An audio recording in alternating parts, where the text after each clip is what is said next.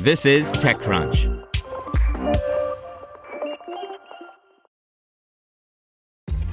This episode is brought to you by ShipStation. You know, some things take a lot of work, like sending little robots to far-off distant planets. And just as that's challenging, so too is running a successful e-commerce business, especially when there's so much to do. So I want to introduce you all to ShipStation. Now, I love using ShipStation because of its easy-to-use dashboard, which makes managing orders and printing labels a breeze and super smooth. Oh, and the customer service is just out of this world.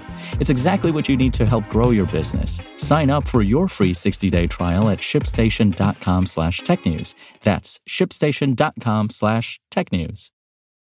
This podcast is supported by Tools and Weapons, the podcast hosted by Microsoft Vice Chair and President Brad Smith. Each episode features insight you won't find anywhere else from the center of the conversation surrounding emerging technologies like AI.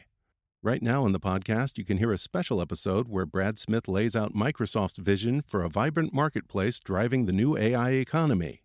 To hear more, follow or subscribe to Tools and Weapons with Brad Smith wherever you get your podcasts. Welcome to TechCrunch Daily News, a roundup of the top tech news of the day. Presented by Bose. Bose frames look like regular sunglasses, but tiny speakers hidden in the temples create an immersive experience unlike any other. Go to Bose.com to find out more.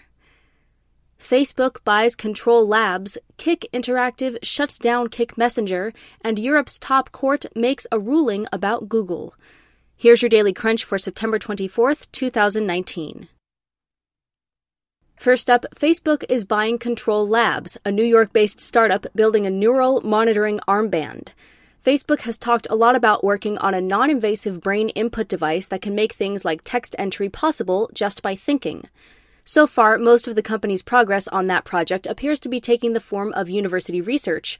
But with this acquisition, which we've confirmed was worth between $500 million and $1 billion, Facebook appears to be moving closer to turning this idea into a commercial product.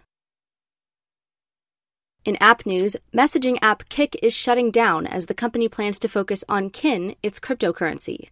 The company's team will be reduced to 19 people, a reduction that will affect over 100 employees as it focuses on converting more Kin users into buyers.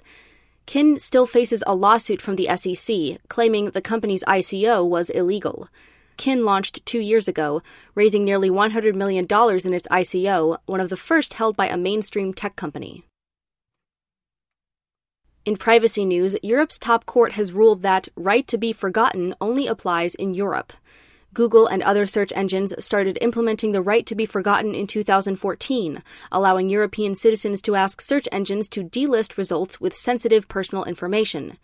Now, the Court of Justice of the European Union has ruled that Google doesn't have to dereference those results on a global scale. In hardware news, get ready for the Samsung Galaxy Fold Take 2. This week, the Fold finally debuts on North American store shelves about 5 months later than initially planned. TechCrunch's Brian Heater takes a quick look at the revised version of the product and says to stay tuned for more of his thoughts on the device in days to come. In the meantime, if you'd like to leap before you look, the Fold can be yours this Friday starting at $1,980. Next, climate tech is the new hot space for investors in a warming planet. Whereas clean tech has traditionally been known in the field of energy generation, such as solar, battery, and hydro, climate tech could perhaps be defined as data-driven products aimed at addressing the risk and exposure to the effects of climate change. To read the full article, an Extra Crunch subscription is required. In startups, HonestBee owes almost $1 million in unpaid salary to employees, according to an affidavit filed by its CEO. HonestBee, the Singapore-based grocery delivery startup that has been struggling with financial issues, owes 217 employees a total of almost $1 million in unpaid salary. In an emailed statement to TechCrunch, HonestBee wrote, in part, "The company has the full intention in meeting its obligations to staff and will be, if not already in active discussions, with staff in relation to a feasible payment schedule." And finally, join us at TechCrunch Disrupt SF and hear about investing in African tech. On October 4th, we'll be hosting a Q&A session with Orange Digital Ventures' Mariam Diop, international finance organizations Wale Ayeni, and 500 startups Shil Monat, 3 Africa-based investors who bring plenty of experience screening startups across its top tech hubs. That's all for today. Check back weekday afternoons for more from TechCrunch or go to TechCrunch.com. Want to learn how you can make smarter decisions with your money? Well, I've got the podcast for you. I'm Sean Piles, and I host NerdWallet's Smart Money Podcast. Our show features our team of nerds, personal finance experts in credit cards, banking, investing, and more. And they'll help you make the most of your money while cutting through the clutter and misinformation in today's world of personal finance.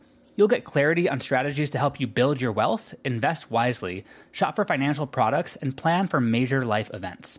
Listen to NerdWallet's Smart Money Podcast wherever you get your podcasts.